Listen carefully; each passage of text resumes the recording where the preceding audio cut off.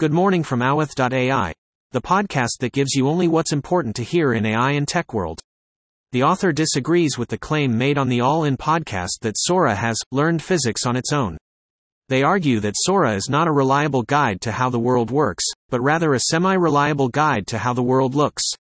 The author points out that Sora's physics engine lacks object permanence and does not accurately model physical entities or obey the laws of physics.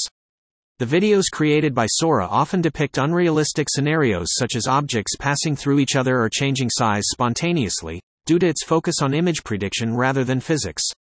The author acknowledges Sora's impressive video synthesis capabilities but believes claims about its ability to model the world are confused and inaccurate. Transitioning to the discussion of the emerging neurotech industry focusing on brain-computer interfaces, BCIs, that enable direct communication between the brain and external devices. It mentions two types of BCIs, invasive and non-invasive, with companies like Neuralink, Kernel, and Synchron leading the field. The potential of BCIs to revolutionize human-computer interactions is highlighted, with examples of recent advancements such as Neuralink receiving FDA approval for human trials. Other key players in the industry include BlackRock Neurotech, Synchron, Kernel, OpenBCI, and Precision Neuroscience. Despite the promising applications of BCIs in healthcare and technology, challenges related to safety, security, and accessibility remain to be addressed before widespread adoption. The text emphasizes the need for continued research and development efforts to ensure the efficacy and ethical implications of BCIs as they move towards mainstream acceptance. Shifting gears, Elon Musk has filed a lawsuit against OpenAI and Sam Altman, citing breaches of contract and fiduciary duty. Musk is concerned about OpenAI's shift from a non-profit, open-source AI lab to a for-profit, closed-source company, particularly after the alleged achievement of AGI with the GPT-4 algorithm.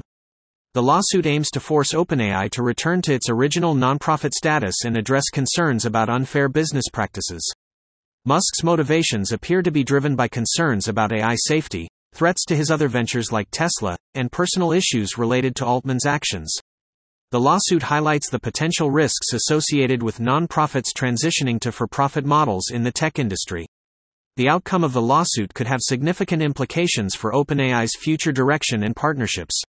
Moving on to discuss the challenges faced by creators in the current creator economy, with a decline in lucrative deals from big brands and an increase in pitches from low-rent merchants. Creators are feeling frustrated with the influx of requests to create advertorial videos for TikTok's e-commerce initiative, Shop, which is not as profitable as traditional brand deals. Despite this, some creators are optimistic that quality content creation will lead to a rebound in brand partnerships.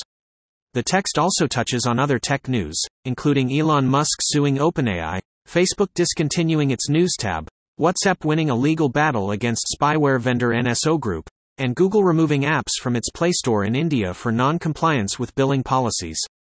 In a recent development, Elon Musk has filed a lawsuit against OpenAI, alleging that the organization has strayed from its original nonprofit mission and is now operating as a closed-source subsidiary of Microsoft.